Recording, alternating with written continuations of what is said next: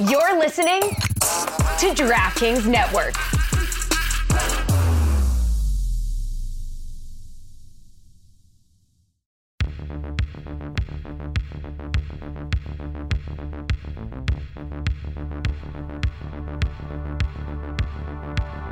God bless football, Mike Golick.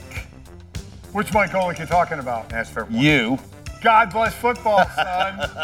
God bless football, Justin. Ditto. Well said. I must say, we're doing God Bless Football live from New York City, brought to you by My Plan from Verizon, the plan for fans. Thank you to Verizon, because I finally have a reason to watch the Jets, and I can do it from South Florida, so I am looking forward to that. So thank you to our friends with Verizon, also with DraftKings, of course, as something? well. Golick, I know you want to say something. Go ahead. Here he goes. Before we start, everyone already knows about you. Obviously, you could all just see on stage, or anybody that's watching, one of these things doesn't belong. Notre Dame, good looking. Stu Gatz. Yeah. So the one thing I'd like to say, Justin, right now is I'm sorry. Yeah. Sorry for what's about to happen for the next 45 minutes and how he may embarrass you. Well, listen, we talk about this backstage, and it's like Notre Dame, good looking.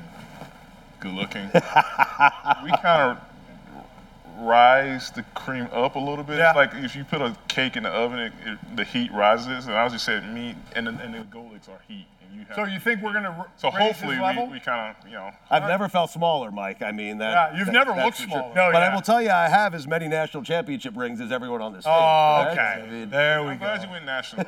Yeah, I was going to say, you chose your words carefully because if you went up a level, all of a sudden you'd have problems. So, I mean, at least we were in the fight. right. That is true. Shot. Do you consider yourself friends with Mike Golick and Mike Golick Jr.? So what Mike is trying to say is, hopefully after 45 minutes, you'll still have a friendship with them. And if you don't, it's because of me. I just know that we're not friends. I know after 45 minutes, we're Still won't be friends. We still won't be friends. We'll see about that, Justin. We'll see. I have a way about me. I can turn that around pretty quickly. South Florida is hot nowadays, huh? It's hot here. Well, not South Florida hot. Nothing South Florida hot. What is the 100-degree temperature of water there? Or something? The ocean temperature the other day was 111 degrees. It's hot. It's hot. Imagine, I go back to I always think of this time of the year for at least three of us up here when training camps go on. And I don't know where you are now, or you are, Mike, where you guys are with this. Mike, you're the youngest. I sit there and watch a camp now and can't believe that we had uniforms on, shoulder pads on, helmets on, in 90-degree weather with the humidity, and we're not going to crap out of one another. It just seems so foreign now that I'm 60 years old. Listen, I guess I'm the second oldest here, so I don't want to sound like the old head that's like, oh, back in my day. But can you call it camp now? Well, listen, I didn't want to say that. If I sit there and talk about how training camp is now, I'm that old guy on the lawn with my hose saying, "Get off the lawn!" You were that guy in 2013. Shut up. Well, I'll be that guy. What is that? I'll be that guy. I had old school Tom Coughlin, so I obviously know your area was worse than my area, but at least I had Tom who put it closer to your area than most. And now I go to visit some of these camps, and I'm just like, y'all, how long were you on the field? And you couldn't touch who? And yeah, one padded practice a day. Next can't be padded. So it's definitely different. The one thing Mike and I were talking about, and Justin, I want to ask you as well, and Stu Gatz, unfortunately, you won't be able to answer this. Yep. Is and for anybody that goes out and watches their team in training camp or something, is the off season where we would work out and then we would come back and have to do a test. Like that, we would have to train in the off season for a specific test, a running test and a lifting test. And I would like to know, I know what Mike's was, Justin, but yours. See, so I got in the league in 1985 and played till 1994. So again, I'm 60, I'm the old man. When I got drafted by the Houston Oilers, our conditioning test going to camp was a 12-minute run. You run for 12 minutes and you have to go a certain distance in 12 minutes. When I got to Philadelphia, the running test was an 880. Now imagine 320-pounders running an 880. So and you have to make it in a certain time. Quite honestly, and this is, in all honesty, the training back then was horrible. I mean, how dumb is that? I mean, you're not training for football at all. you have to spend time working on a 12-minute run or an 880 run to try and pass the test while you need to be concentrating on football.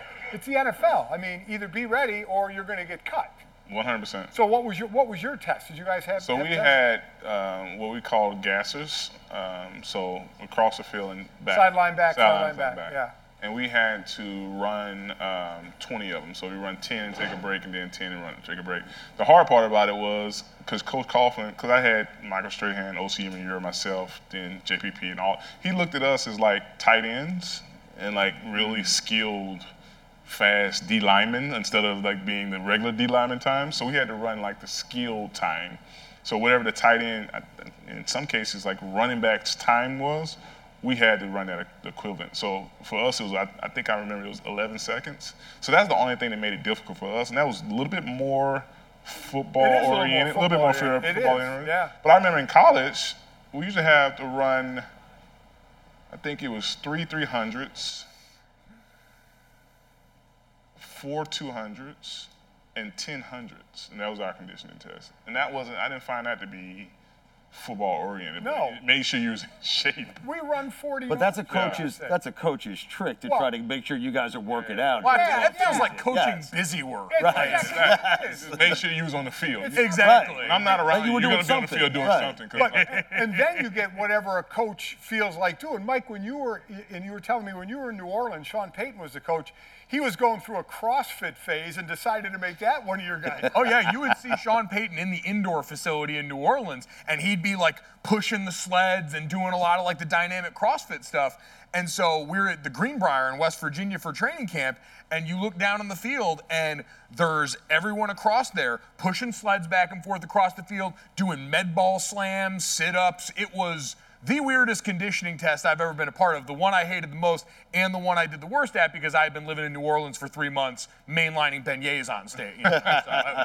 Well, it's funny you say that about Sean because in Notre Dame I had Coach Willingham. And Willingham was the fittest coach I've ever been around in my life. But his punishment for like if you miss class or you got a personal foul in the game or whatever, he called his 6 a.m. Workouts. Right. And because he was this fit person who, roller skated to practice and all around campus, and that's incredible. He used to make us do 5-minute stations. And when I tell you, you had to jump rope. Like, have you ever tried to jump rope without stopping for 5 minutes straight? Ugh. Sit-ups, 5 minutes straight. It doesn't sound like a lot of time. I've never tried jump crazy. Yeah.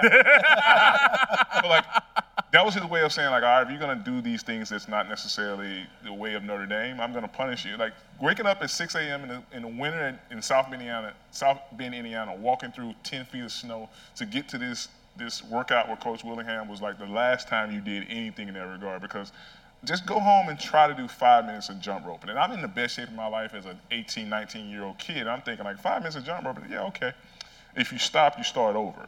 So you had to continuously do it for 5 minutes. Oh, so you had to be good at it too. Right. That's the Rocky type good. I mean, like he didn't care. He didn't care if it hit your foot and you had, but like you couldn't like be like. Right. Stop and catch your breath. Wait, did either of you guys ever fail any of these tests?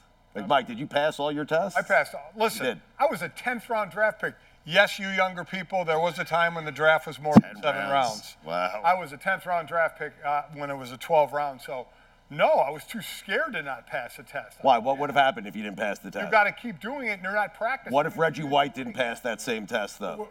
If Reggie White didn't pass the Yes. test, Buddy Ryan would say, Reggie, try a little harder next time, baby. Go ahead, bud. Right. Which was cool. I get it. Listen, there's a hierarchy in the locker room. Everybody knows about it, so it would not have affected me at all. There's a famous Jimmy Johnson quote. He's like, listen, I'm going to treat all of my players fairly, but if you think Emmitt Smith and Michael Irvin and Troy Aikman is treated, their level of fair is the same as your level of fair. Right. It's a different story. Well, I mean, Jimmy told us on our show that he once walked into the quarterback room and Marino was dead asleep, but so was the backup. The backup got cut. Marino was fine. Hey, you're not going to do that. It's like if I jumped off sides, they pull me off the field. If Reggie jumps off sides, they say, oh, well. They moved the ball. The center moved the ball. Yeah, okay. That's no problem. No problem. All right, Stu, we've wasted enough time of wanting to get this out. Go ahead, Aaron Rodgers. There's news on Aaron Rodgers. Well, I mean, he's going to be a New York Jet for not 1, but 2 seasons. Jet fans, let's hear it. Let's go.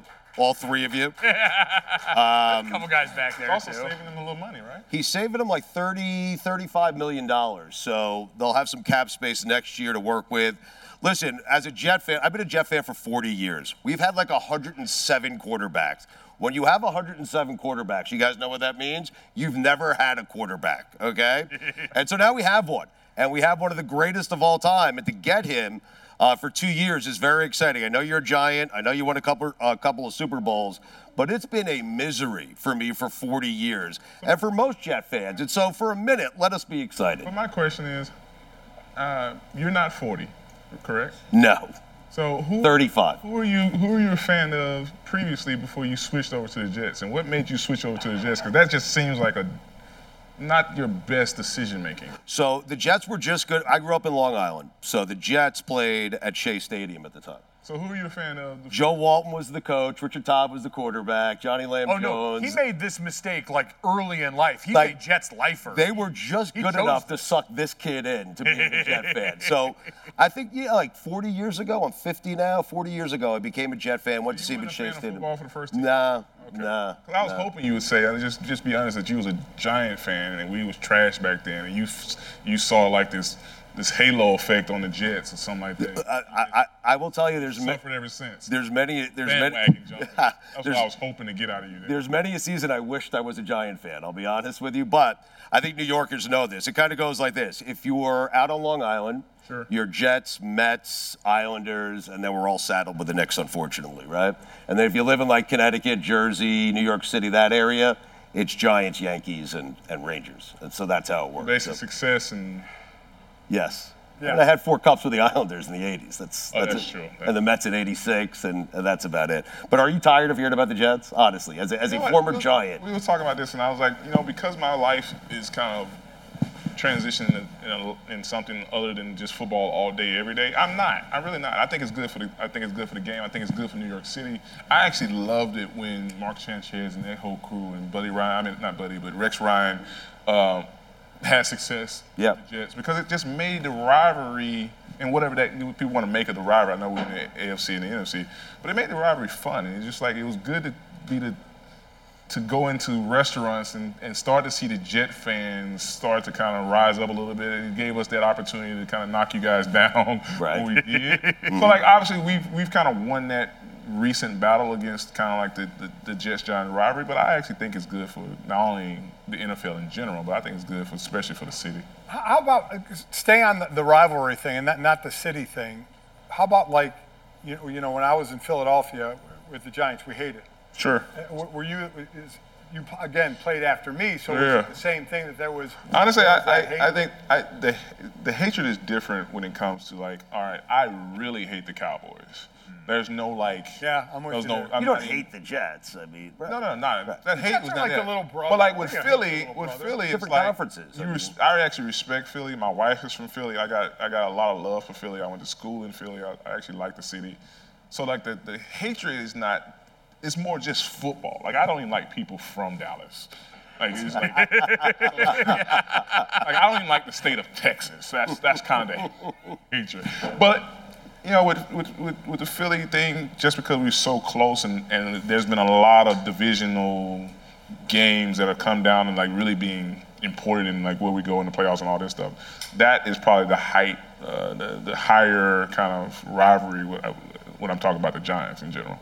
So the Jets, it's more like we play each other once every 4 years. We play in a preseason game. Preseason game, right. Who cares? I am with you, though, that it does feel good to have that force there, and we hit it at the perfect time because of Hard Knocks. Yeah. Like, it's been a while. Like, we had the early 2000s heyday of Hard Knocks with, like, Ray Lewis and those Baltimore Ravens team. You had the Rex Ryan Jets teams back in the day. Let's go get a damn snack. All that stuff. But I feel like it's been a while. And coming off how good that quarterback series was on Netflix, getting to look at some of those guys, I feel like now you had bad teams that you get strong arm into this. You had Detroit last year, who everybody fell in love with through Hard Knocks, or at least I did. I didn't have a dog in the fight, and I loved that team. And now it feels like you're going to get a Jets team that's got the perfect mix of young dudes that all seem to definitely live their life online, live their life out in front of everybody. You've got some of the best young players in the league. in Sauce and Garrett Wilson. And then you've got a quarterback in Aaron Rodgers who, when he's around a microphone, is no stranger to sharing his opinion on certain things. So it seems like the perfect storm, Stu Gatz. Well, I mean, literally, they were a quarterback away last year. And so now we have our quarterback. I mean, we'll see with that defense. I don't know about that. They had 7 wins with Zach Wilson, man. Here's the thing. 7 wins with that quarterback. Here's the thing. I don't know how it's going to pan out, but in that division, if they don't win the division, I find it very hard for them to have a wild card coming out of that division because of who else is in that division. Because of how good that division is. How good that division is, right? Yeah. So like, where the Patriots are the worst team in that division. You're probably going to have to win 12 games to win that division, right? Oh, yeah. I mean, Stu Gatz, you're down in Miami. You see that roster. No, the Dolphins are good. The whole AFC, the landscape, the entire AFC is great. I don't know if the Jets, even with the greatness of Rodgers, is the #1 team in that division. That's the only thing I would say is for you guys to come and get into the playoffs, you got to win it. So now you got to go to Buffalo. Yep. That team is going to be better because they're still. I remember being the Buffalo of the NFL where we felt like we were the best team and didn't do it in 08 and came back in 09 and 10 and then in 10 win the Super Bowl. They're going to have a phenomenal year if they stay healthy. Miami is exciting, and if Tua stays healthy, God knows what that offense is going to do. I mean, and how can you count out Belichick? He's going to figure it out again. I just believe in it because I've fought with that guy too much. It's also good to know they got a legit coordinator this year. 100%. What the hell they were trying to do last year, sorry. So, like, listen, he knows it better than anyone else. Yeah, I mean, he's going to live through that last year. Come out of that playoff run. But, I mean. What you're saying is you have to win that division or else you're afraid the Jets won't get in because it's not just that division. Yeah. It's the Bengals, it's the Chiefs, it's the Chargers, it's the Jacksonville Jaguars, and there's like 2 good teams in the NFC. Think about what they're going to have to do to get the wild card. Right. Is it a 10-win team that gets the wild card? 11-win team that gets the wild card? I don't know. And, like, I do believe that all things equal, Rodgers can be the difference in 4 wins. I do. I mean, from what y'all had last year to him, could he make up 4 wins? Yeah. So that gets us to 11. But that's if all things equal. Right? And that's the AFC. You look at the NFC. There's basically the Eagles, and it's amazing to say Mr. Irrelevant Brock Purdy's healthy. Of what he did last year, and then after that, where do you go? Now the Giants. I know there's Giant fans. You're telling me that the Cowboys aren't going to win the Super Bowl? No. Every year since 1996, the last time they did it, Jerry Jones says we're building a Super Bowl team here. We've been building it's a lot of cement and brick they've been laying. Hey, Zach Martin. But Yes. You did get 3 teams out of the NFC East. With Philly, with Dallas, and the Giants, and now the Giants just get Saquon. Underpaid at maybe $11 million, but $11 million is still $11 million. Giants fans got to be like quietly like, oh man, this is awesome. Like, we got him for how much? Like, oh, I feel really bad for you. This is great. Yeah. Giant fans have to love that sign. Oh my God! Joe Shane got one over on Saquon Barkley. Well, I mean, Joe Shane didn't do anything like the sport of football. This is how it okay, but he got that guy to sign that contract and agree to a deal that he should never have agreed to. There was no way, at least I thought, there was no way Saquon was holding out. No way he was sitting out for the year. I don't think Josh Jacobs is. Tony Pollard signed the franchise, so he has to go.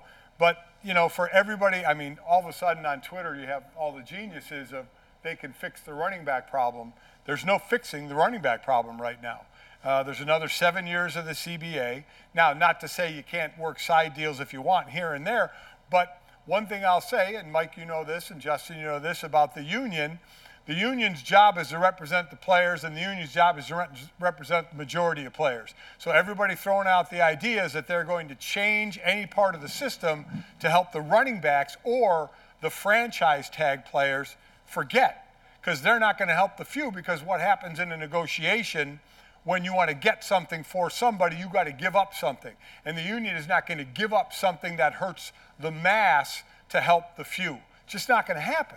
So I don't know when or if this running back situation is going to turn around again. I don't know, but right now there's not a whole. I know they had their Zoom call and they all had their little bitch session, which is fine. That had to be so sad. That, but it had to be. At what point do you get on the Zoom call? Because it starts with good intentions. Everyone's upset about this. Everyone's heart's in the right place, and then like halfway through, you're like, "Oh, there are really no good ideas to fix this right now." We're just saying the same thing over and over. And you're also yelling at Christian McCaffrey, who has a $50 million contract. That is true. Hey, I what love are you the doing thought here? of like Christian Why being are you over in there the like, Zoom? yeah, this is some bull stuff. I can't believe they're doing this to you guys.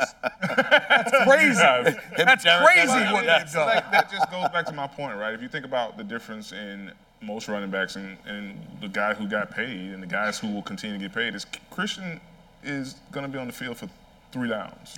Yep. Regardless of what offensive. So is Eckler, though. That's what I'm saying. I actually think Eckler should be getting paid too, because if you think about it from an offensive coordinator perspective, right? The reason why the running back position is somewhat not as marketable, not as favorable as it has been, is like 5 wides, 4 wides. Mm-hmm. You got wide receivers now. I'm blanking on his name. The guy from San Francisco that are coming in and playing the running back position. Oh, Devo. Yeah. I can't believe I forgot. Cordell Patterson transition. But that is the world that we live in right now. It's like, all right, I started watching football in the world of big, powerful Reggie White type DNs. Well, by the time I got in the league, I was the model of the NASCAR package, and the DN was not only rushing the quarterback, but he was covering the running back out of the backfield, or tight end in the slot, or dropping in the coverage, or playing the joker and moving around and playing different positions. So that brought more of a valuable commodity, because you got this one player that can do multiple things. Same thing with the running back. If you want to be the Christian McCaffrey of the world, well, look at what he's done. He's not only giving you over 1,000 yards rushing, but he is possibly giving you 1,000 yards catching.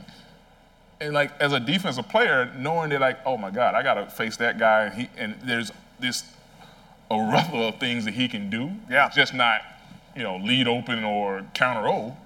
Then that's why you're going to see these guys either make more money and continue to move that position forward, or be in this situation where they're fighting for, I hate to say $11 million scraps, but they're fighting for scraps. Well, and that's the thing. That's what a lot of people end up saying. It's still $11 million. And we always say it's relative to the sport. Sure. You have to keep that in mind. We certainly appreciate Verizon giving us a chance to talk football with you guys. Verizon's new My Plan and Verizon Home Internet customers can get this season's NFL Sunday Ticket on YouTube and YouTube TV on us, on Verizon. So we appreciate that very much. And I don't know when or if it's going to come back for a running back. So that's a story to keep going. Mike, the running backs were the stars when you were playing. Well, they were the stars. Stars of the league, yes. It wasn't 3 yards in a cloud of dust, but you had to stop the run. I know when we were game planning, you had to stop the run, especially the division we were in, stopping the running backs in our division, like an Emmitt Smith, because if you didn't, that just set up the pass too easily. Now it's the pass setting up the run. Right. So how it may end up coming back at some point, you have lighter defenses. And when I say lighter, I mean small edge rushers. The edge rushers that are playing now were tweeners in my day and didn't have a spot in the game. The 6'2", 200, and the Dwight Freeney's of the world, who is a Hall of Fame player. He didn't play in my era because he was too small for a D end and too big for a linebacker. There was no place for him. Now we switch to there's a place for that edge rusher, and you're seeing smaller defenders. You're seeing a linebacker out, another DB in, and they're playing the pass. So now does it become cyclical, where now you say, okay, well, they're spreading out the defense and they're lighter, so let's run, and maybe the running back becomes valuable again. Bijan Robinson's got to have the weight of the world on his shoulder, because between him and Jahmyr Gibbs, you need one of these young dudes to ball like crazy, to not get hurt, because that's the thing that quietly... You need a Ezekiel Elliott type season out of him. Yes, 100%. Rookie year, and obviously he got the contract after that. Because that was the kind of the thing that undid Saquon, is there was a big injury in the middle of what were a couple of really great seasons. No, but I think the real problem is, and I'd be interested in your perspective on this, because you're in the financial world. You're someone who could probably run an NFL team. I think you could run an NFL team. So, and I know you want the players to make as much money as possible, right? But would you pay Zeke Elliott the amount of money that Cowboys were paying him when you get the same production for less money from Tony Pollard? Because that's really the conundrum for running backs. 100%. I've gotten asked that question about the Saquon situation because every Giant fan wants to know, what do you think what Joe Shane should do? I'm like, listen, Joe Shane will be fine. He knows what he's doing. But like, you have to weigh those two answers, right? As a player, right? I want to see Saquon make $100 million a year. Of course. Right? But also, if I put an executive hat on, it's like, okay, what is the value of this player based on our roster, our scheme, his value to not only the team, but the community. You got to add all that stuff in there, right? And whatever that is, for this price, is there any way that we can get that same value for lesser? Right. And then you do the numbers and so on and so forth, and you come out where you come out. But I think both sides played their cards or the cards they were dealt as best as they could. The Giants did exactly what they did. They put out a marketable contract for him to sit on and think about, and said it's in your court. He set out for whatever, and he came to the evaluation that, okay, this is what's best for me in my career. And I think honestly, Saquon is smart enough to know that, like, maybe I'm giving up some on the table here, but like, I'm in New York City, right? And what that value add is to me, other than being somewhere else. I'm not gonna say any other teams, but like New York City versus XYZ. Sure. And what that means for me off the field revenue, off the field exposure, et cetera, et cetera, et cetera. I think all that came into play for him to sign that deal. The other thing that has gone around the Twitter world that I think everybody needs to, the inside truth on is, why don't other players give up money for the running backs? And first and foremost, the quarterback specifically. People talk about the quarterbacks. Right. That's the biggest crock, to say the quarterback should take less and help the team.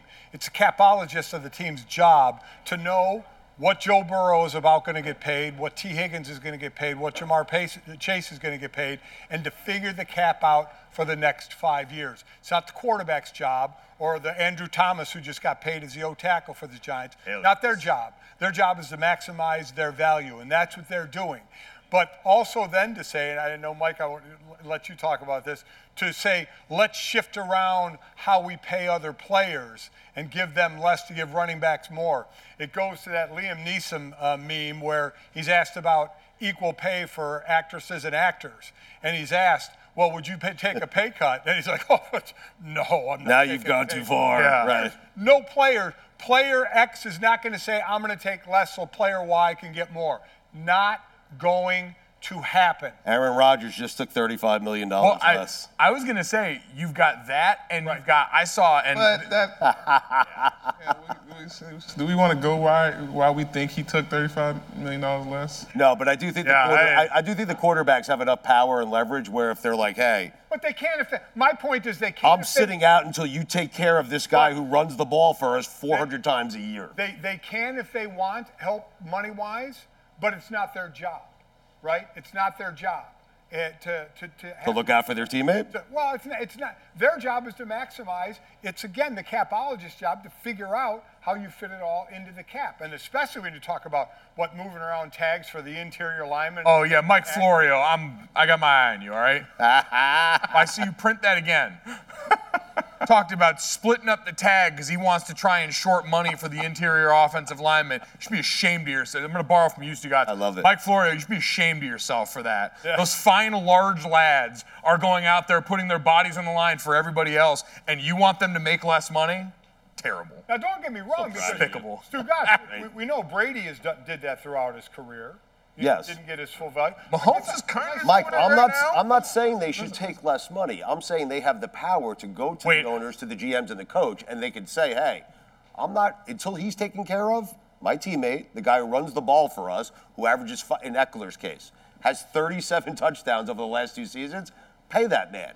And when you pay him, I'll come back and play. Wait, I saw Justin. Be careful, man. I saw Justin's Brady dar go up right over there when you brought that up too. I love Tom Brady. No, I'm actually being serious. I actually do love Tom Brady. But like, there's circumstances, right? And if I've made $200 million or whatever, pick a number, right? $100 million in my career, and I'm solidified, and I'm still playing well to a point where I have a relationship with the owner and the coaching staff to say, like, listen, guys, a big part of our success is this guy. Now, I'm not gonna. I probably wouldn't go and say, like, I'm gonna sit out or I'm gonna whatever, stomp my foot and say you need to pay this guy, but I'll go and definitely, and many people have done this. I'll go to bat for him. We need this guy here. Yep. I'm not going to tell you how to do your job. You the capologist, you the owner of the team, you the head coach, well, who was in the room, but we need this guy here, and I've seen the effect that he has not only on the field, for what I do, but also for the team, and that I think. That's the way to play there. You don't go in and stump your feet. But at the end of the day, we are all expendable. You talk about this being a quarterback league. No, this is an owner league. And the worst thing you can do is being this hotshot young quarterback is to get that owner on your bad side. Like, yeah, they're gonna. You're the guy that's gonna drive that team forward. But as soon as they have an opportunity now to get rid of you, they're gonna remember that because you handled this situation wrongly. And I'm just giving you things that could happen and could go wrong when you think about. Someone trying to, exude their power in a situation where at the end of the day, you're still an employee, right? You're a high-paid and important employee, but you're still an employee. So you always got to weigh all these options. And I think a lot of times in sports, people are so quick to say, well, if I was him or whatever. Well, listen, put yourself in that situation. You're an accountant or you're, whatever it is that you do. You're probably making good money and probably making either less than someone else that you're doing the same amount of work with or more than someone else. Are you going to say to your boss, like, you know what? Chris on the second floor brought in the same numbers that I brought in. Why did he make $10,000 or $100,000 less than I did? You're not going to do that. So why would you expect this quarterback who's getting paid or whoever that position is to get paid to go in and say, hey, man, Saquon, we gave him $11 million, but we should have gave him 14. So, there's an example. Justin Herbert's a guy who just signed a massive contract. He's a young player, but if he walks into the owner's office and says, "Hey, you got to take care of Austin, man. What are you doing?" That's what I'm saying. Yeah, sure. But I wouldn't. If I'm Austin, I wouldn't want Herbert to go and say, "I'm gonna sit out." No, I'm not saying that. I'm just saying maybe if Herbert just decides on his own, "Hey, I want to do this." That is he could have. Right. I think that's what's expected from a leadership of a team, right? Sure. Regardless of what the position is. And as Mike said, maybe he did. Maybe he did say right. We have no idea. As Justin said, and I agree, you don't go and stomping your feet. Yeah. But if you go in and say, hey, man, we need this guy, let's get it going. Well, and if you start sitting out for it, and then it's like, all right, well, how many spots down on the roster are we going to start sitting out when somebody needs a payday? Like, all of a sudden the fullback's coming to you, and it's like, hey, man, listen, big year coming up right now. Really help me if you walked off for a few of these training camp practices. It's like, where does it stop? Yeah, exactly. Like, where does it stop? Like I say, Baltimore, you have Justin Tucker walk into the front office and be like, hey, listen, we got to pay this Lamar Jackson guy. Yeah, right? But this is the problem. These running backs who are running the ball 300 times a year, scoring a lot of touchdowns, they're seeing tight ends getting paid, or cornerbacks, in the case of Diggs with the Cowboys, $95 million. They're seeing a tight end from Notre Dame today get $50 million guaranteed. Great job, Cole. And Austin Eckler's sitting there going, hey, I had 40 touchdowns the last 2 years, and I'm making $6.3 million a year. It's a fair argument, but the market is what the market is. I know. I was just going to say. Yeah. They've exploited a market inefficiency. That's all they've done. So I'm in finance now. There's a lot of things in finance that is a commoditized business that used to get paid a lot of money to do it. Right. That world is over, right? But you don't blame the GMs, right? You would do the same thing. It's a market-based reality. Exactly. I used to sell X, Y, and Z and got a commission of X, Y, and Z. Well, in today's market, I sell X, Y, and Z and get a lot less than what the used to be X, Y, Z is. Yep. And there's no need of me sitting here fighting with the world and saying like, well, in 1980, if I sold this bond, I would have got this commission. Well, guess what? It's not 1980. Right. Yep. And just like in 96, 97, or whatever years, Emmitt Smith was the highlight of that offense. Everything ran through Larry Allen and Moose and whoever else was in that little gap Eric right Williams, there. When that happened, everyone knew, like, we have to stop that. Well, in today's offense, it's Patrick Mahomes sitting back there 4 wide and Kelsey running around and looking for the hole in the defense. That's what you have to stop now. Yeah. And then it opens up to the running back. It's a different model. It's a different. So, last thing on the running back, because I'm sick of talking about the running back. Thank you. Because it's another thing that gets brought up all the time in social media is, oh man, young kids are going to stop playing running back. Mike, you always gave the reason on this of the size of a running back and how that's just not going to happen. Oh, yeah. No, I mean, if they could, they would, play another position. But it's the most accessible body type, one of the most accessible body types and skill sets on the field. I got a great answer for that question. Last night, my barber was cutting my hair. Guess what position his son, who's 12 years old, plays? Two positions. He plays running back and defensive end. And I'm sitting there as a former defensive end, and I'm telling him the financial side of playing DN in this league and running back in this league. And he was like, I'm definitely playing running back. Because it's like it's because he wants the ball, he wants the touchdowns, he wants the glory, right? Well, and he also might not turn out to be 6'6", 270.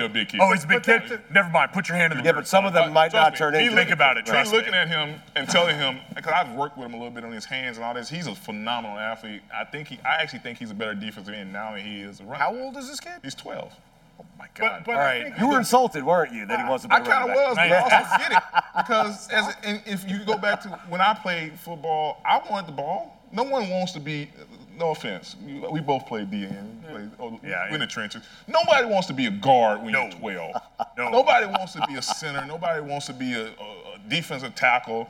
Nobody wants to be a DN. They want to be quarterback. They want to be the wide receiver. They want to be the corner. They want to be the quote-unquote glamorous position. Yeah. So to your point, I think football, unless they literally take the running back position out, there's always going to be enough talent and kids that want to play running back. Yep. And I said, there's kids in the audience. Don't let them make you play offensive line.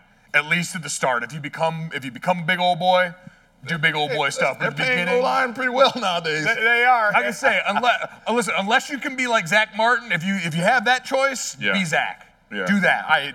Highly lucrative, Speaking great of someone dude. Who needs to be. Yeah. Mike did you grow up wanting to be a lineman, though? You did not? I didn't have a choice. I was an aggressive, chubby kid. They never let me do anything else.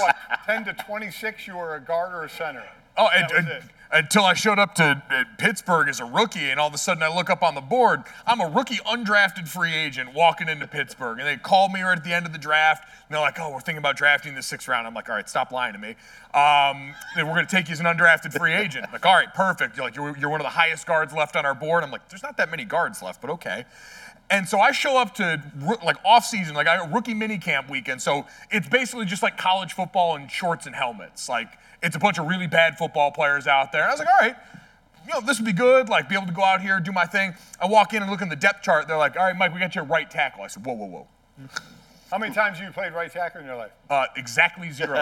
I had lined up at tackle, not even high school. I played center in high school. That's what like a dead dog average athlete I was. And so they put me out at tackle there. I was like, first off, thank God that training camp was when James Harrison went to the Bengals. Didn't have to deal with that on the edge. Yeah. Because my God, no, I didn't want those problems. I'm trying to figure out like how to kick slide. You have to be so strong and fast to play out on the edge and block guys like him. On the inside, everyone's big and they just want to run right through you. And I'm like, all right, like I can be a speed. Just wrestle this guy here. Yeah, we just all pop each other in the head. Like, hey, big guy, you're good over there. We'll get you every once in a while. But got put out on the perimeter, and that was my wake-up call to, oh, it's different up here. And so, kids, again, start outside if you can. Get that experience early because eventually someone might surprise you with that when a job's on the line, and all of a sudden, if you're not ready to answer those questions, not only do you get cut, but you get put on your ass, and that part. The great line is that wide receivers can go to the slot, cornerbacks can go to nickel, or they can go to safety. And each position can shift to something else. Offensive guard, their next thing is they're a fan. They go from guard. That's the next move. To the front row, yeah. Yeah, and a fan who's probably like, needs some like assistance getting up and out of the seat at that point. A lot's changed over the years. One thing that hasn't, the great taste of Miller Lite. You know, another thing that hasn't changed is that it's less filling. So what is the best thing about the original light beer? Miller Lite sparked this debate in 1975, and we still haven't settled it. I remember it like it was yesterday. Sitting in the back of my dad's pickup truck, me, my dad, Pappy, it's my granddad, I used to call him, fishing at the pond. I remember Dad and Pappy going back and forth saying, what is it about this new Miller Lite? Is it that it's less filling or is it the great taste? What I wouldn't give to go back to those times. But you know one thing that Miller Lite does? Miller Lite keeps it simple. Undebatable quality, great taste, only 96 calories. You don't have to choose what's best. Miller Lite has great taste and is less filling. Tastes like Miller time. To get Miller Lite delivered right to your door, visit MillerLite.com/GBF. Or you can find it pretty much anywhere that sells beer. Celebrate responsibly. Miller Lite Brewing Company, Milwaukee, Wisconsin. 96 calories per 12 ounces. Fewer calories and carbs and premium regular beer.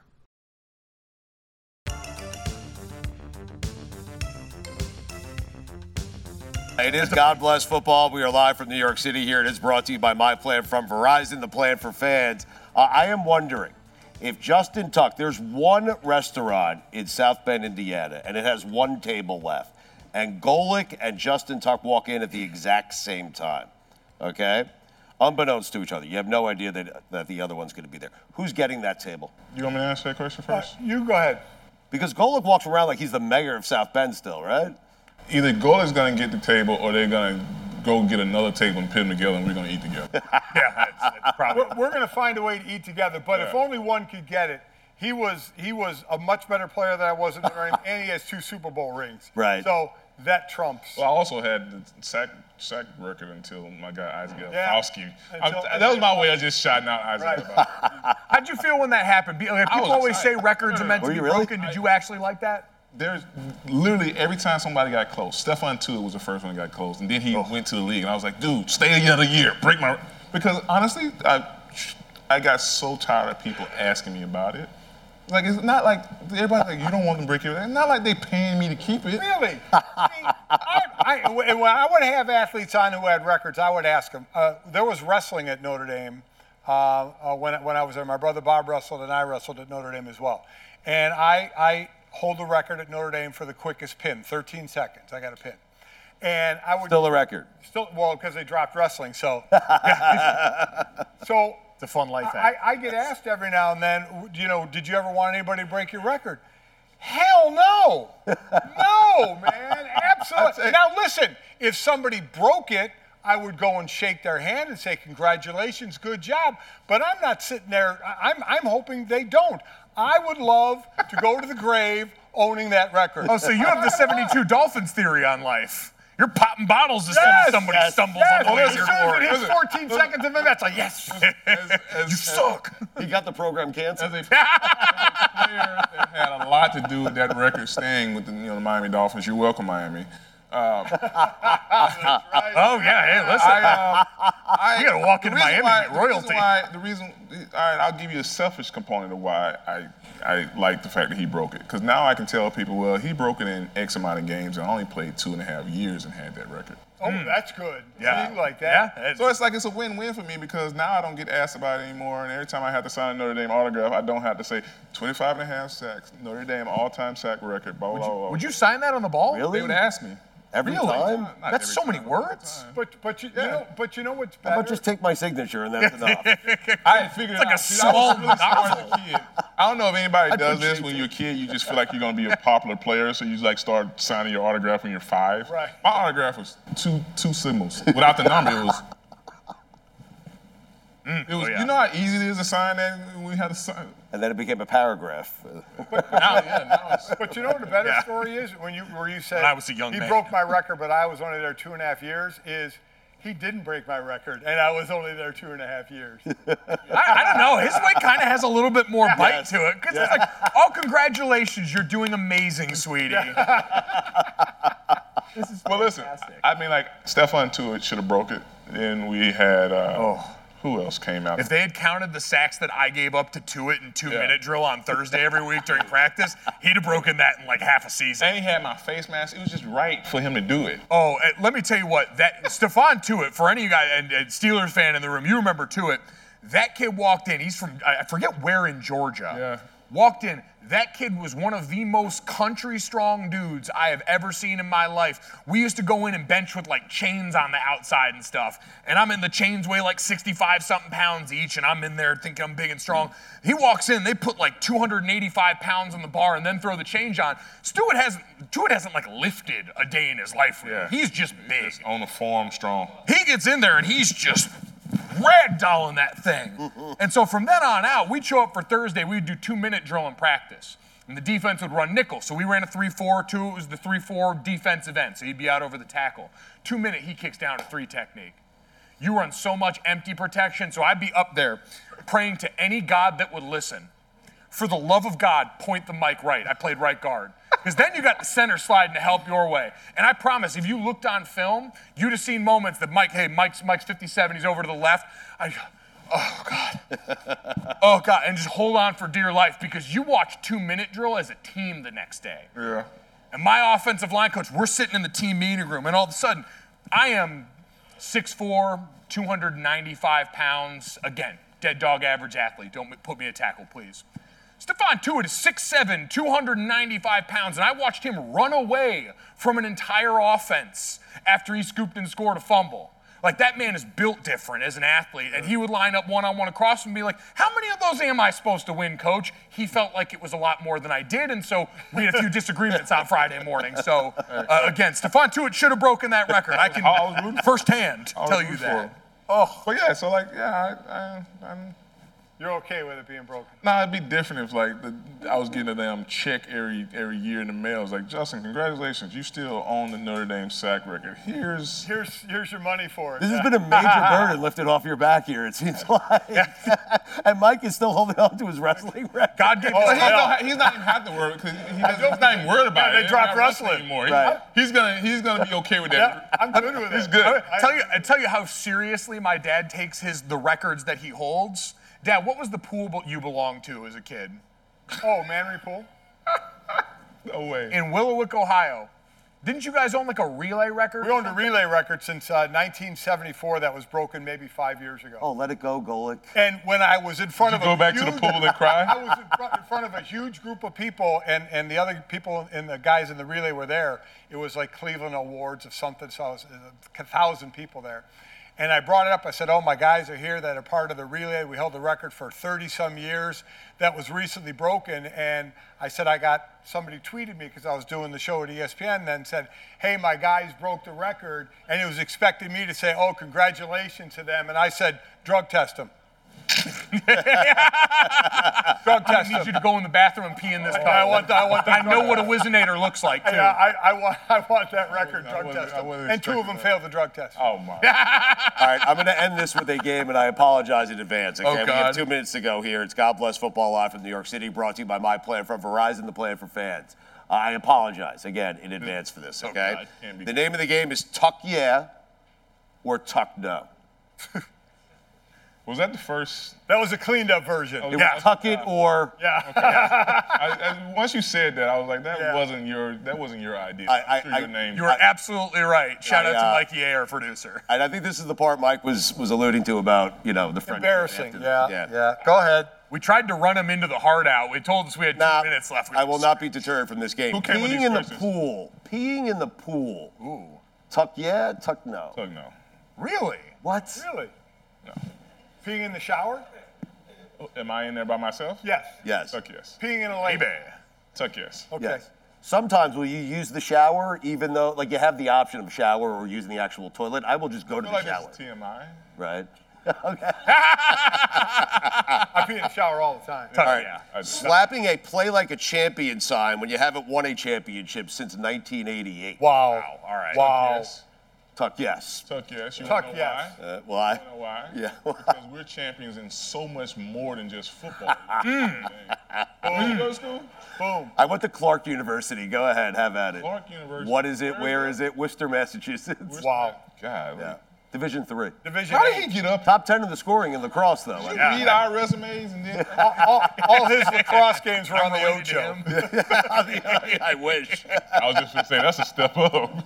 Losing your golf cart and acting like it was stolen. Tuck yeah, tuck no. Mike Golick Sr. did that. Losing my what? He lost his golf cart. Back in South South Bend. Bend. Somebody stole it. There's so many things I can say here. If you lose your golf cart, you've had a really good time on a golf course. Boom. There you go. There Was you that go. a football game? Oh, no. It wasn't a football It game. was a football Nailed game. it. Eli or Peyton? Eli had a better career than Peyton Manning. Tuck yeah, tuck no. No. No? Did Eli have a better career than Peyton? Than Peyton. No. Won 2 Super Bowls. Peyton did too. So did Peyton. I know, but he beat Brady. He was your quarterback, man. Listen, I mean, I love your honesty, but Listen, I Analysts, love Eli, analysts. and Gotta be everyone an knows analyst. this, but like, Yeah. Peyton is arguably the This- best quarterback ever. This, Justin, is where Stugatz tries. Yeah, I know. He's going to try because this is being broadcast live. It's going to be everywhere. If He Peyton- wanted you to say Eli. Is Peyton and Eli right? I would say I Eli. would say I am grateful for having Eli as my quarterback, and I would never change that. Okay. That I would definitely. What do you think? What do you think? But the greater quarterback, greater Yeah, but just stats alone, right? It's not an argument. Now you could have asked me a bit harder question. Is Eli a Hall of Famer? And I'd have been like, Tuck, yes, he should have been a Hall of Famer 2 years ago. Okay. 100%. But fair. Brother had a better. What is Eli better at than Peyton? It could be on or off the field. I can't say. All right, last one. We'll get out of here. The 18-1 Patriots were the best team of all time. Tuck yeah, Tuck no. Tuck no. All right. Thank you to everyone for coming out. Thank you to Verizon again. Verizon, the God Bless Football Live here from New York City is brought to you by My Plan from Verizon. The plan for fans, giving fans the ability to watch their favorite team, even when they're not living in the state that they live in. Yes. Anywhere around the country. Anywhere. Thank God. And don't tweet me about I chose Peyton over Eli. I did not choose. Oh, you know you are.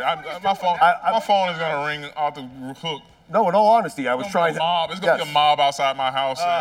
And I tried to do it quickly just to hope that I would sneak it in and you would say the wrong thing, and then it becomes news everywhere. Love you, Eliza. How do you feel? Are we friends now, or people don't even really know Eli's real name?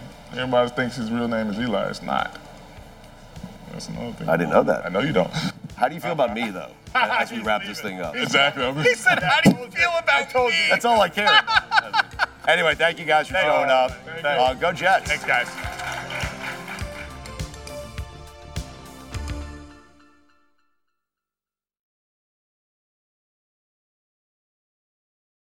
A lot's changed over the years. One thing that hasn't, the great taste of Miller Lite. You know, another thing that hasn't changed is that it's less filling.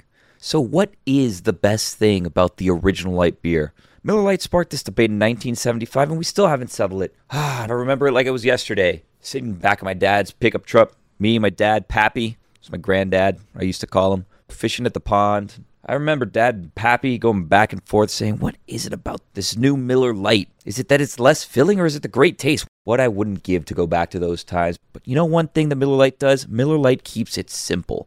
Undebatable quality, great taste, only 96 calories. You don't have to choose what's best. Miller Lite has great taste and is less filling. Tastes like Miller time. To get Miller Lite delivered right to your door, visit MillerLite.com/GBF. Or you can find it pretty much anywhere that sells beer. Celebrate responsibly. Miller Lite Brewing Company, Milwaukee, Wisconsin. 96 calories per 12 ounces. Fewer calories and carbs and premium regular beer.